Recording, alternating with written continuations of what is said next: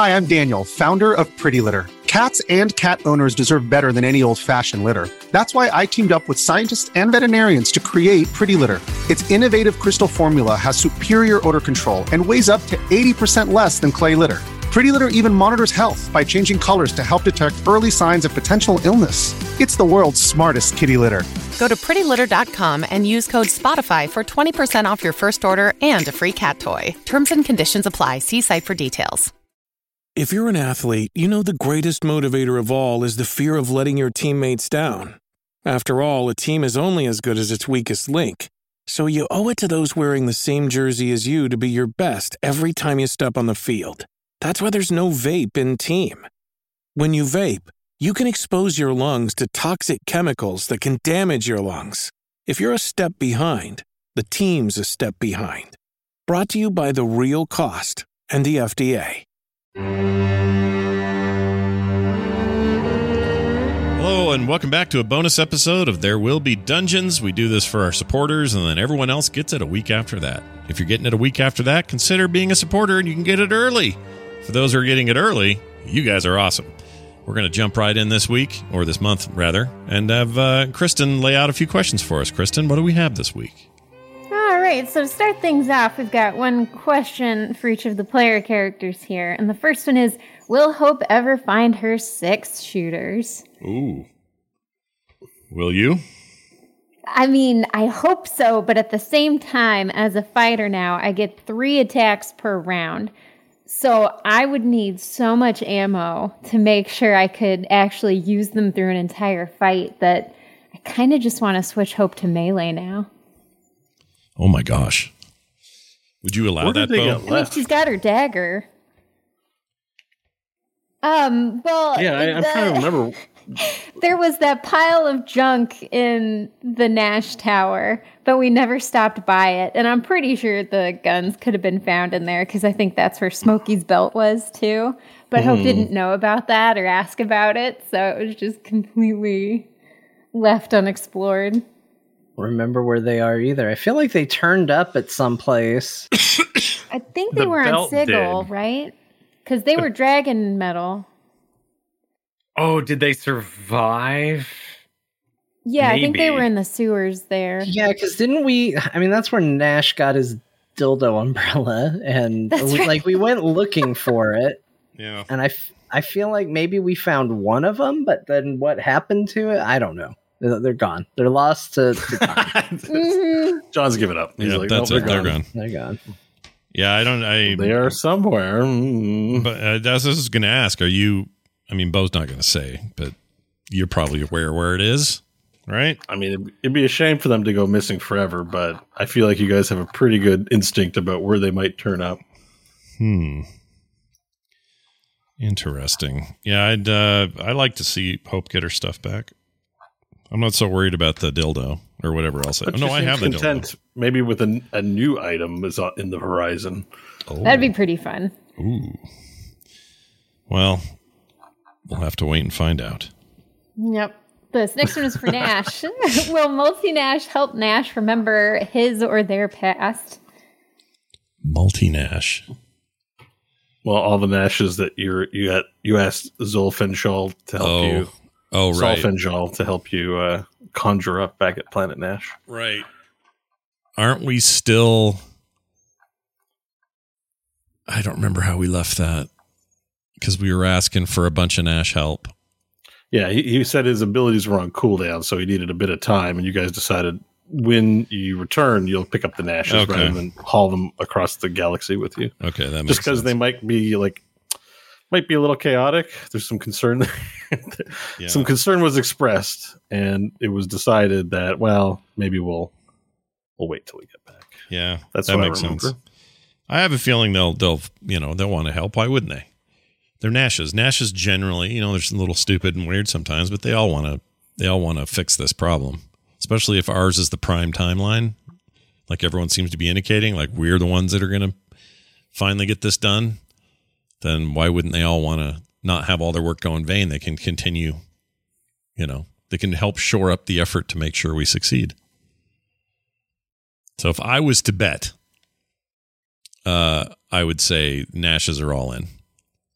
the collective of Nashes on the macro are all in. Nice. Yep. But will they help you discover your past? Well, God rest our you souls. Do they think they'll be helpful in that way? Yeah, would Nash even want to know about his past, or he knows his own past, so he doesn't care? That's a great question. He doesn't care so much, but they've all either failed or... Right, Bo? They've all either failed at their job or they're not there yet.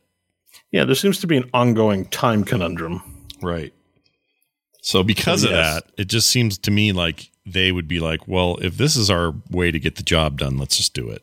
And let's work with this Nash and get it done. You know, whatever their misgivings might be about the situation. I mean, it's one of those weird things where it's like, do I know or does Scott know? Because it's his character.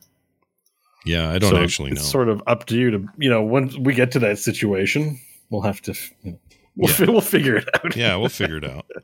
It's going to be weird, probably. Yeah. But I don't know. I have faith the Nashes will want to do what's best. And in this case, helping us would be best. So it's purely speculation until we get there, but I think they'll probably want to help. Awesome. Next one is for Stanley, and it is initially worded, would Stanley become more optimistic now that he's a leader? But is Stanley more optimistic now that he's a leader, now that a few episodes have gone by? It's an interesting idea. Like, I would think Stanley would actually become less optimistic as a leader, because like the reason he's sad all the time is he takes everything very personally and everything very seriously and failure very hard. And so the weight of leadership would not temper that. It would actually make it worse. But I do think that this recent stint of not having any wisdom, like, kind of lends credence to what Varel always put him in check with, right? Because Varel always said, you know, hey, you worry too much. You got to just get out there and do it. Like, you know, this is how you should lead. And Stanley always discounted it because he always thought, well, of course that's what Varel says, but I'm smart and I'm not going to do it that way. So he looked down on the idea. But now he's done it and it's been successful. And I think that adds more credence to Varel's argument. And I think maybe that's a bit more eye-opening to Stanley, that, like, you know, maybe there is a lesson to be learned there. And I kind of feel like with leadership, you go through this, initial thing of like, oh, I'm going to be the best and I'm going to take care of everybody. And, you know, I'm going to be a great leader for my people. And I think there's an inevitable realization that you can't save and protect everyone. And that sometimes leadership comes with not making easy decisions. And it's what you do with that acceptance that actually determines if you're going to be a good leader or not. And I don't think Stanley's there yet. But I think, like, the wisdom thing is step one on kind of figuring out where he's going to be. But I think having wins is what will ultimately make Stanley more optimistic. He definitely feels like he loses a lot. I think that's where Sadly Billings comes from. Sadly Billings? Has anybody actually called you that outside of No, just me. Just you? Just what I refer to him as whenever he's sad. I love that. Yeah, it's adorable. Great. Yeah. No way. Next one is for Varel here. Is the Union of Tribes in the future? They talking about the lizard folk? Because I think we put them all on one ship. So in desperation, they're pretty much so. I would unionized. assume so, because it's got Hope, Nash, Stanley. I would assume this is for Varel. It could also be for Bok Bok, who was off to unite the tribes of goblins. Well, then in that case, possibly, right? Yeah, I mean that's in NPC hands now. Yep. Yeah, you'll have to see what happens with that. I don't want to give it all away. How long has it been since we've seen Bok Bok? It's been a while, right? 2 days? Yeah, is that all? Never mind. You know, I thought it was like a lot longer. You're still midway through your own task, so you know who knows how long you're going to be. Yeah, hopefully not long. Time in D&D is weird. You know. Yeah. Time can pass. Yeah. Oddly. Yeah. The next one is for Bo and Kyle. As DMs, when you set up a puzzle, trap, or encounter for the players, Do you think of a way out of it during planning, or do you just think of interesting scenarios and see what the players come up with without knowing yourself if it's solvable? I actually have had that question before. That's a great question.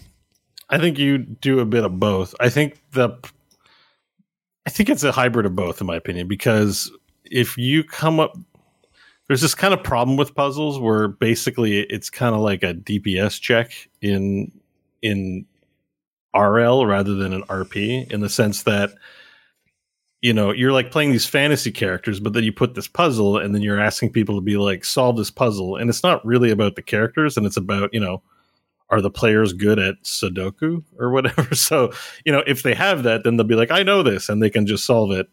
And if the players don't, then it's like, they're like, well, I just don't know. I'm not good at these kinds of puzzles, so I guess we're not going to solve it. So it's like, you kind of got to leave out, I feel. Like, you can do a puzzle and be like, you know, often in video games, they have those rotation puzzles where you got to rotate statues in the right thing and then you can get through or something like that.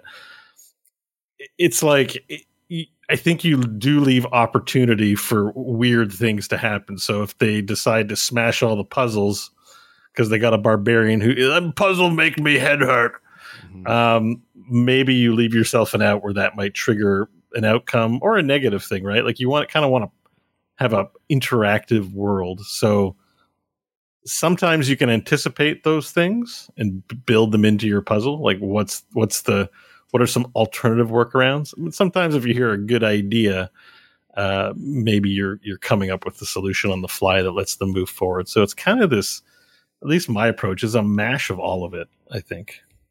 Right? Like, an example would be like that last bank door. There was a way to solve the code, right? Which would be to maybe do some skill checks along the lines of sleight of hand or of investigation or perception, depending on if someone wanted to try and figure out what the code was, or, you know, how did you guys end up solving it? You guys basically, someone teleported through, right? Like, Stanley, you teleported through and opened the door from the other side. I think that's what happened. Not the intended solve for a puzzle, like a locked door with a combination lock on it, but perfectly, you know, acceptable, especially with magic that can circumvent all kinds of rules. They can undermine your puzzles quite effectively in some cases, especially if I didn't really think about the teleportation when I came up with that quote puzzle. It was just like, what would a bank have for normal non-magic people to keep them out? And then, you know, magic people are like circumvent the laws of reality. So people don't account for these kinds of things depending on the security level of the building. So does that kind of give an idea? You got to kind of think about all of it, I guess, you know, don't get too clever with the puzzle side of things. And What would you say? Let Kyle answer too a bit, because he's got an opinion. Yeah. No, I mean, that's a good way to put it. And certainly at our level, being level 13, it's a power fantasy to just trump a puzzle and just completely bulldoze it with magic. And yeah, you get like a spell per day out of it. So the DM wins a little bit, depending on their balance and upcoming encounters. But you have to take it out of video game logic. So video games, like old Scooby-Doo episodes, you can see the book in the shelf on the wall that they're going to touch in Scooby-Doo. Yeah. Because that book's going to move. Yeah. And video games are the same way. You walk in a room and options come up. So puzzles are always presenting the answers to you in those interactive mediums. But in D&D, the puzzle is infinitely harder because anything is possible. So there was a puzzle I did it was the episode where Ben guested. We did the double dungeons, the 2 hallways, and you had to describe symbols back and forth to each other. Oh, yeah. I remember that. That worked in character because it is an extremely simple puzzle of description in character to each other. But as Bo kind of brought up, that the logic side of puzzles, riddles, you have to be really careful with, because those are asking the player to be in charge of their own brain and maybe smarter than their own character is. And some people are just amazing at puzzles. Like I've done Sudoku as like a doorway puzzle, and I've had groups that are just stumped and no one plays Sudoku. And then you've got the one guy who goes on, trips every week on the plane, whiz at Sudoku, just plows through your dungeon. Yeah. And he's playing the barbarian. It's like, how does the barbarian know that? And so it's driving him insane too, because he's role playing really well. You're like giving out inspiration, trying to reward the the poor player who is holding back and not solving all the puzzles. So I think those more physics based puzzles, or like that imagery puzzle in the Double Dungeon was a description based puzzle, allows people to stay in character. And then you could also use the skill checks to, if the player isn't good at Sudoku, but the character, they're playing a smart little wizard, you give them the spell check. Like you give them a skill check or some sort of in-game rule option that gives them the solution to, or gives them a hint towards the solution. It's amazing when you look at video games in a D&D sphere. I mean, we all kind of do this with invisible walls in video games, but like Half-Life, like if Gordon Freeman could just scramble a little bit, I wouldn't have to go find 3 barrels to make this lever lift. Right. So like even those are off the table. Mm-hmm. But the fact that it didn't have to be barrels here in D&D, it could be anything, means very, very, very simple traps and puzzles can take an hour. Yeah.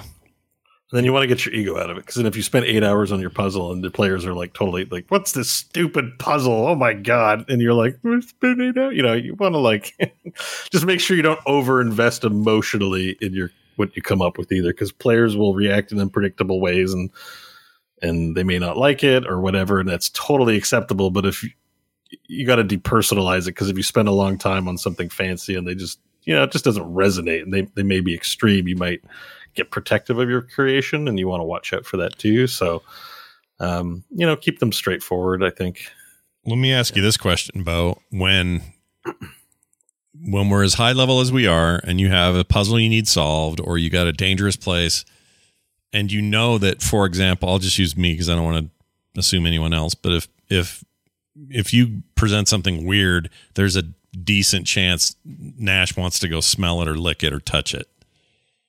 Have you ever been in every time I do that, I go, oh, I hope Bo didn't make this thing to be like the ultimate death trap. And I'm just this is the end of Nash. Goodbye, everybody. We're done with him forever.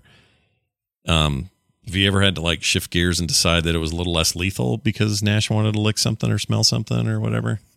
I mean, I guess I'm not super big on puzzles. So just for that reason, in the game, like I feel like the puzzle is more the exploration puzzle, like figuring out what to do next, figuring out how to resolve this situation, like that. That it's not a traditional puzzle, but we just ended on there's like this hole that goes to nowhere, and you guys solved the puzzle by sending one of your own in to see what happens, right? Like it's a puzzle. There's an unknown thing beyond the gateway. There's a number of ways of approaching it, right? Like you could dip your hand in, like there's all kinds, like that in itself is a puzzle and can be rewarding if the players figure out a way to safely navigate into the next room. So like, it's also keeping in mind that like the nature of D&D can be just that, right? Like I think if you get to these fancy puzzle rooms or word riddles or things like that, I'm not super big on those. So I don't know that I do them very often. You want just enough to make the adventure feel like an adventure. Like if there was a wizard in a tower and with a locked room that was overly elaborate, you want to put something ridiculous in there. But, I'm not trying to stump anybody with it, I guess, I'm not sure if that answers your question, but. Well, no, it does actually. I mean, I guess what I'm asking is let's say you made a death portal, and the idea is that anything that went in there, even the smallest bug or the biggest troll walked through that death portal, they'd be immediately fried. That was your plan. Mm-hmm. And we walked into that room, and Nash goes, "Oh, check it out," and puts his hand in it. Would you feel like you had to adhere to your pre-planned rule that this thing is instant death upon contact, or would you have to on the fly go, oh, all right, well, fine, we'll just have Nash lose a finger?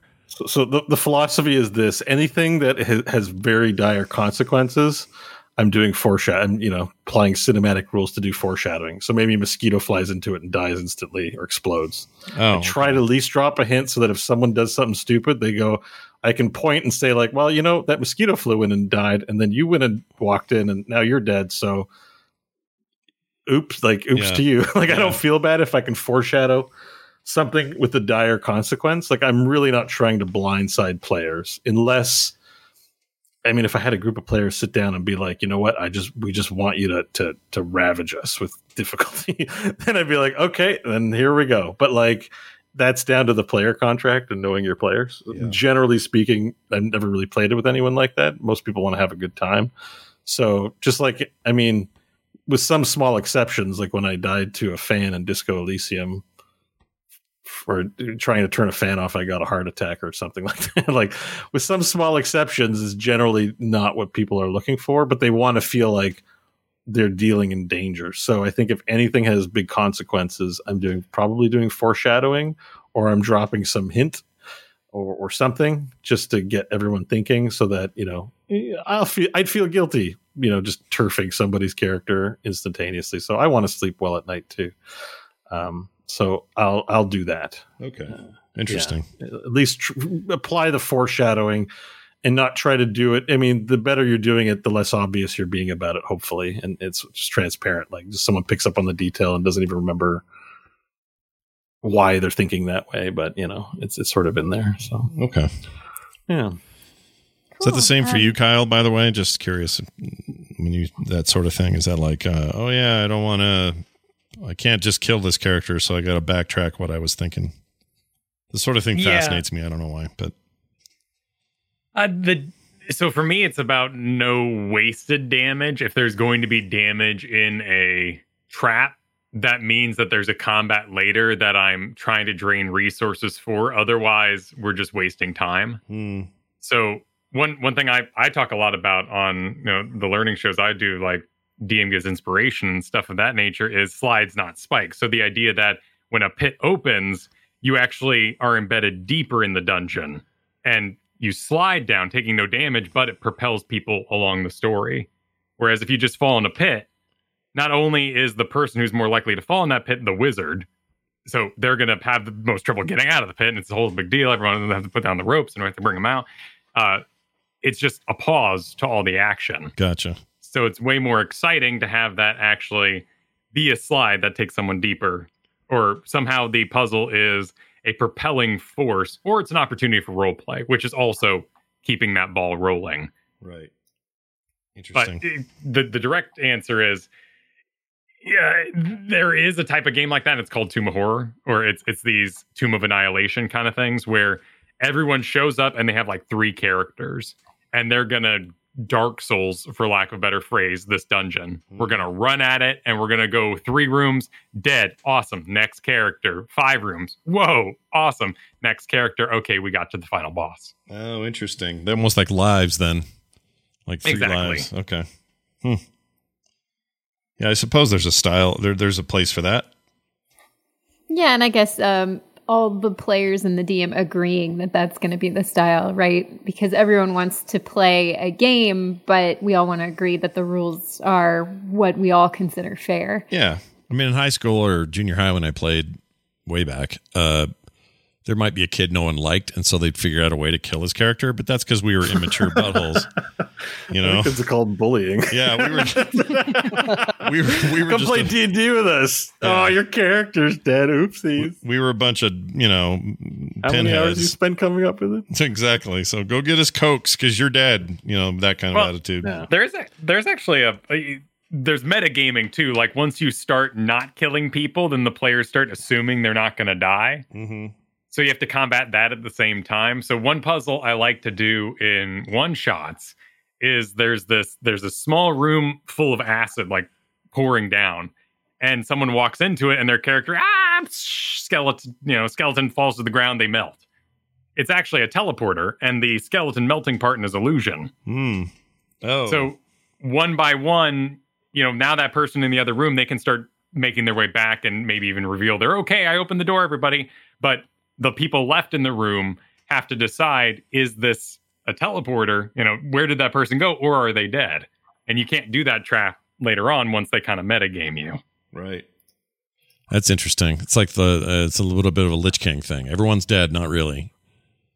But you felt like you were, you know, like you felt like that stuff was real and the danger was bad. Like when Bo had to bring us back from, well, when I was just a floating heart, that was intense. I didn't know how we were going to ever be whole again. Like, that felt like real consequences. No, you all probably should have died there. Yeah. Like the way that I had originally envisioned that area, like it was putting, I wasn't quite sure where it was leading, but I was putting somebody in a position to sacrifice themselves to the rest of the party. And you guys surprised me by just all committing seppuku, basically. And just like, let's all die. Yeah. We're going to die. We'll all die. Yeah. You know, and I had ideas what I might do with something, but I just wanted to put somebody, I wanted to have somebody to have that heroic moment of, I'll be the one to sacrifice, you know, there's a cinematicness to it. And, you know, that's how I concocted this magic device that somebody would have to offer their life energy to seal the gateway, and to see where that took us. So I wasn't sure what to do with it. Like, we could have just ended there, but I was reading Planescape at the time, so I was like, I got an idea, and then we just went that direction. Yeah. Which took us in a very circuitous or whatever. It took us in a very roundabout way to some other direction that was very pleasant and fun and hilarious, but wasn't planned before the event, right? Like, I was just like, I guess they're all dead, but I think I remember saying, like, we'll see what happens, and I was like, I don't know what I'm doing. Yeah. These situations come up way more. I remember that one too, and that's me metagaming. I basically metagamed Bo Schwartz there by saying he wouldn't kill the whole party, right? Everybody in, and that's. You know. Like, if I was like, nope, you have to obey what you originally planned, then yes, everyone would be dead. It was going to kill somebody. But I think something you might be curious about, Scott, is like when that moment happens. Mm-hmm. And that happens when you as a player disrespect the strategy of the situation. Mm-hmm. And for the most player kills, that's where I've always heard it. It happened in Critical Role. It's happened in my own games. It's when, like, usually it's a sorcerer of some kind, warlock, they fly up above a whole range of archers and isolate themselves, or they run at the boss solo, or whatever. They tactically don't respect the big bad or the situation they're in. And a puzzle, you can be like, let me tone down the damage, let me tone down this. But when they jump out solo in front of 20 archers, that's when you're kind of like, as DM, well, crap. Yeah, I have to fire. These are NPCs, have their own lives and their own situations. I have to let loose the arrows. Yeah. That's interesting. Like, you guys are all fairly cautious in combat, I will say. Like, almost frustrated, like, not in a bad way. Don't take it the bad way, but like, Stanley, especially John, is frustratingly cautious. It's been very refreshing to see him not be cautious, because you know, it's like it's very like cautious play. Like, it's okay. It's just very tough to challenge people that are smart in that way. You know, so that's a great. It's just, Kyle, you thinking that, you know, it's like some people when they play, they fantasize just being super powered, so they run into. I mean, I did it when I was pretending to be an actor in my game. I was so eager to act. And I knew it wasn't long for this world, because I could tell the DM was already getting impatient with me. I gutted a wolf and put on the wolf costume and was acting. I was like, I'm going to scout ahead acting as a wolf with a gutted out wolf costume. But the barbarian was like running ahead of me to go fight things. And I'm like, no, I'm going to act our way through this. Yeah. And it's like, I think the thing is like we you know, got clobbered because of how stupid we were behaving, right? Like, and that's sort of the point, is you guys are all very like, let's think about this. Let's be careful. Yeah, I don't want to die. Let's hold back. And we don't really have a Drax, I guess, in the group, right? Who's just like, yeah, you guys are taking too long. I'm running through the door. I mean, Varel is sort of our Drax, but not in a. It's not reckless. But he has wisdom. Reckless. Like Varel is like that. He's a barbarian, but he's a very wise barbarian. I would like. He's not. You know, like Stanley was very refreshing the other day. He was just like, yeah, I just teleport through it. Let's go. Yeah, he doesn't have the wisdom to know he should save his spells in case things get bad. He's just like, oh, I have a way through this gate. Use a spell. Yeah. Oh, I took 9 points of damage. Use a spell. Oh, I feel a little weird. Use a spell. Like, just get rid of all that caution. It was a fun way to play too. Like, that's the other thing is, that was a super fun way to play that character. I don't know if I'd want to do it all the time, but it was a different change that I really enjoyed. That's the counterintuitive thing about D&D, where you're like, I'm trying to win, and trying to win means surviving and doing combat correctly. But at the same time, you're like, I'm also trying to have fun. And yeah, I mean, that's why Diane Talus was the most fun I've had in the campaign, because I didn't care, and I didn't have to care anymore. And all of a sudden, it's just like, go crazy. Who cares? And, at the end of the day, I mean, you grow attached to your characters. You don't want to lose them, but, you can always roll another character, so. We're also MMO gamers, and MMO gamers are the worst for D&D combat because they never pull aggro. Like, we all understand, you throw open the door, ping, ping, ping, ping, ping, 20 people all go, and attack, the wizard who opened the door. You play with people who play first-person shooters, play Animal Crossing. They're going to make tons of tactical mistakes. Oh, yeah. Yeah, that's actually a really good point. I think MMO gamers come to D&D, especially if that's where they're starting, or, they've never played D&D before, but they started playing MMOs as kind of their RPG experience. I think that totally colors how you even see an encounter. Like, that's a good point. Yeah. Yeah. Because you have like the assigned roles. You just have muscle memory about it. The tank draws aggro, the wizard, the blasters blast from the back. Yeah. The rogues stay unseen. Like, there's definitely tactics wise, like the tactics are not that different in D&D in terms of the class role assignment. So that's well, and there's that social contract on top of it, because I've played with people who only play like XCOM, and they're not good D&D gamers because they just, in their mind, they're just like, just reload, just no, I take it back. Yeah. Whereas, and you pull wrong in Serpent Shrine Caverns, you're dead. Yeah. And everyone has to go walk all the way back. Yeah. That's an interesting comparison. Well, that was a good. We got a lot out of that question. Good discussion, and I'm more like, is it just when I DM? I'm because there's a tactical battle where we could do a series of, balanced matches. There's 8 goblins to your 4 party members, and you're going to do 3 or 4 encounters. I just like throwing the whole dungeon at you in one count. It's just like, I like the big monstrous epic battles that are sure, and you'll adjust as needed, so that we're not dying in the first 10 minutes, but that's what I give consideration to the fact that, like, you're playing heroes, and it is possible for you to die and get injured, but at the same time, I don't know, I just thought sometimes the most epic battles can be the small ones, right? Like one of my group's first battles against 6 wolves almost destroyed them, and it's the battle that's most talked about. But as you get powers, like, certain things become trivial. So, and I find like the how many encounters can you get done in a day kind of thing? Like, it's hard. Like, again, as MMO players, you're saving your ultimates for, like, instinctively to save your spell, like your bloodlust for when it's needed. You're not using, what I mean? Like, It's just kind of hard. And like, your spell slots are kind of like that, right? You're just like, is it time to bloodlust? I don't think so. So we're not going to use it. Yeah, I don't. It's like, I always worry about that with the dragon thing. I hold on to it way too long. And I'm like, well, I don't want to be standing there in dragon form and not have lifted a finger. And that has happened a couple of times where I popped dragon and then it was like, well, didn't need that. But I also get way too conservative with it. Yeah, I don't know how else they balance the game without putting a limitation like that. But it would be nice if there was a different solution. Yeah. Where, like, I think 4E sort of had it where they had their, at wheels, but they had once per encounter. So rather than abilities requiring a long rest, you could use it one time in every battle. And that was it. And then you had your dailies, but the dailies would be like sort of, bigger epic things on the order of wish or world changing or very dramatically impacting things. But they saved a pretty good tier of spells for the per encounter. So you never felt like, well, if I use a spell slot, it's gone.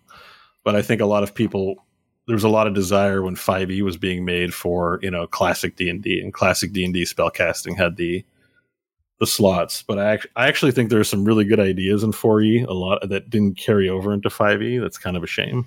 So, yeah. It's interesting. Yeah, because the once per encounter meant that maybe if you do have a spell that you'd hold on to, you weren't worried about not having it the next battle. But there was also like only combat encounters. So like I remember having a whole group sitting around trying to light the knight's fire at the campsite. And they're like, you're constantly throwing fireballs. I'm like, I know, but I'm not in combat. And the tiefling's like, well, I can make fire. Well, no, I'm not in combat. So they like wanted to go piss off a squirrel so they could be in combat just to light the fire. Yeah. No, there were good ideas in 4E, but I'm not saying 4E was the best system for sure. Like, there's definitely that weirdness where I can't use this because I'm not in combat. You're absolutely right. That's weird. But we just house ruled it and it was fine. There are things, yeah. The balance is really nice. I mean, a combination of both would be good. Like you could use it out of combat so many times a day. I don't know. We're not going to redesign 4E here, I guess. But there were just good aspects of it, I feel, and I think the spell slot thing is very much like I've noticed in your guys' play. Like, I don't want to use it. Then you're like, well, 6 weeks goes by and you haven't used your cool spell that you like because it makes sense to hold on to it. But it's, it just feels bad. And you're like, I'm a whiz. Like, that's why Bardic Inspiration, I totally forgot about it. And I'm like, how? And that's not even that big of a deal. And I'm like, it barely gets used, Mm-hmm. That's a bit of a shame. Yeah. What do we lose? All right. I think we answered the shit out of that question. Yeah. Did we still have time for one more? Yeah, we can do one more. All right, cool. I'm sorry if this has been answered before, but after listening to the White Tower episodes, which have been my absolute favorite so far, I'm finding myself wanting to learn more about Euphemius. A quick Google search didn't turn up much. Was he homebrewed for the campaign, or do I just need to get good at using a search engine? I love the show. Thanks so much for all the work that goes into it. Also, Walnut rocks. First of all, thank you for saying you like the White Tower. I get I don't know about you guys, but I get self-conscious that certain arcs suck and stuff. And there's been conversations in Discord where I liked it in the Waste, I don't like it in Planescape and blah, blah, blah. And that's cool. But I liked the White Tower a lot. For what it's worth. I thought that was a strong arc. Yeah. I just appreciate when people they drop by on my stream too and they'll be like, I love this episode. And it always makes me feel good. So I just want to say thank you for including that. Euphemius Zorander, though, stop searching. Euphemius Zorander was actually an original name of one of my PCs in sort of my play with other friends. So nice. Do not Google him. He's not real thing. So I sort of included one of my. That's actually Euphemius Zorander. The great Euphemius Zorander is the actor. Although I don't think that is necessarily the same character as this. There wouldn't be any more backstory to that, but.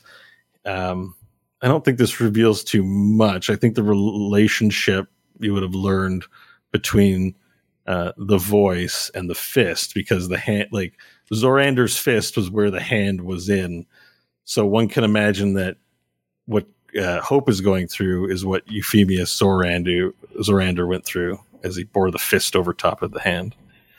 And it's too bad. There's the rules text for Zorander's fist was a mile long. So if anyone I was hoping Kyle would wield it as a fist weapon, but that never happened. Didn't happen. That's a good example of probably 4 to 8 hours spent on rules text for an item that just got given. Here, I don't want this. Sure. That's great. I love when people think you made or they think you've got something that's some official thing, but really you made it up. And I think that's awesome. Yeah, it was really complex. It was there's different kinds of punches. You could do crazy uppercut and do a big ground slam. I really went to town picturing all kinds of fun fist things. Oh, that's damn. awesome. On it. Yeah, it was big, but well, it's gone now, I guess. Now it's gone. Well, there you go. Hopefully that answers all of your questions. We'll get to more of these next month for our bonus monthly show. And another additional huge thanks to everybody who supports us on the site. Tell your friends and head on over there. Therewillbedungeons.com. We'll be back next month with more. We'll see you then.